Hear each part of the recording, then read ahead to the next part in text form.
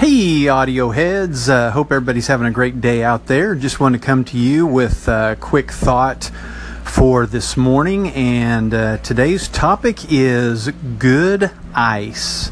So you may be asking yourself, what does he mean by good ice? Well, here in my hometown, I'm a big fan of good ice. We've got restaurants, drive-thrus around here called Sonic, and they have what we call pellet ice, but there are also lots of other restaurants in the area and gas stations and convenience stores that carry this good ice. But it's kind of the ice that comes in little chips or little pellets that's easy to chew on. It soaks up the drink that you're having, and so when you chew on the ice, you get the flavor of whatever the drink is. So I like to have good ice in my iced tea every day, and so I actually go to a convenience store almost once a day, buy large 44-ounce cups of ice, put them in my refrigerator, and use those all day long with my own iced tea. But the point is, the convenience stores that I go to and the restaurants that I go to on a regular basis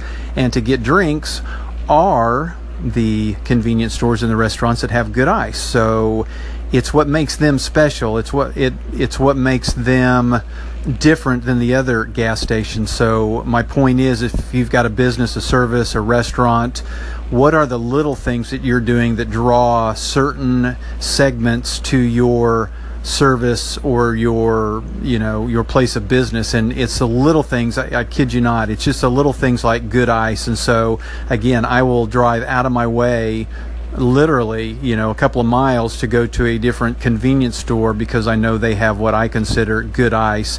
So think about your business, think about your service. What small little things could you add, could you do that could attract more people, certain people that look at your competitors, see what they are not providing to your clients or the people in your area, your town, or your influence.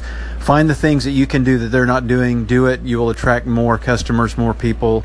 And that's my tip of the day. Everybody have a great day. We will talk to you soon. Bye.